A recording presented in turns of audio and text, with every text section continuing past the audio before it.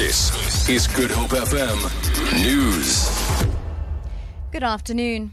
Eastern Cape Roads and Transport MEC Weziwe Tikana has expressed shock at the deaths of 38 people in 2 road accidents in the province.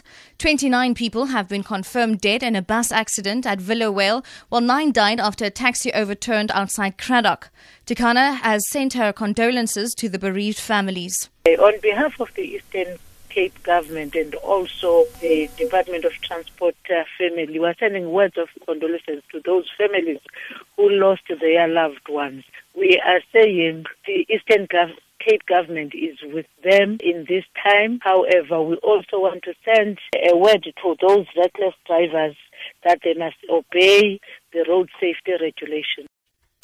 The water supply in Constantia has been restored.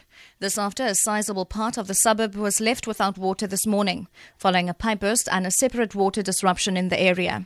Both has since been resolved.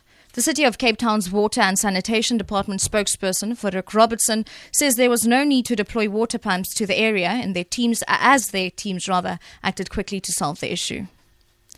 Organisers of the annual Cape Floral Kingdom Expo in Bredasdorp in the Overberg say the event is bigger and better this year.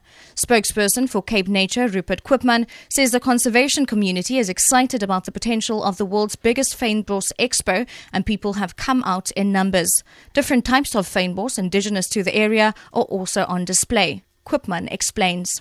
Quite massive, actually. We've got a great central display, which is a mountain which has been constructed featuring various fynbos types and plants from different areas. And there's also, you can hear the music in the background. There's a youth festival which is coming to its end today, unfortunately, which is run by Cape Nature. And finally, 2 French journalists have been charged with trying to blackmail the King of Morocco. Eric Laurent and Catherine Gracier, who were arrested in Paris on Wednesday, are alleged to have asked for 40 million rand to stop the publication of damaging revelations about King Mohammed. The BBC's Richard Hamilton reports. French police were said to have put the writers under surveillance and recorded a meeting in which they were allegedly handed some of the money.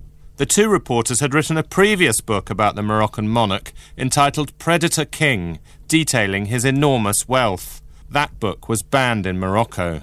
This case has drawn widespread attention there, where the monarchy is considered above criticism. For Good Hope FM News, I'm Shirley Barnes.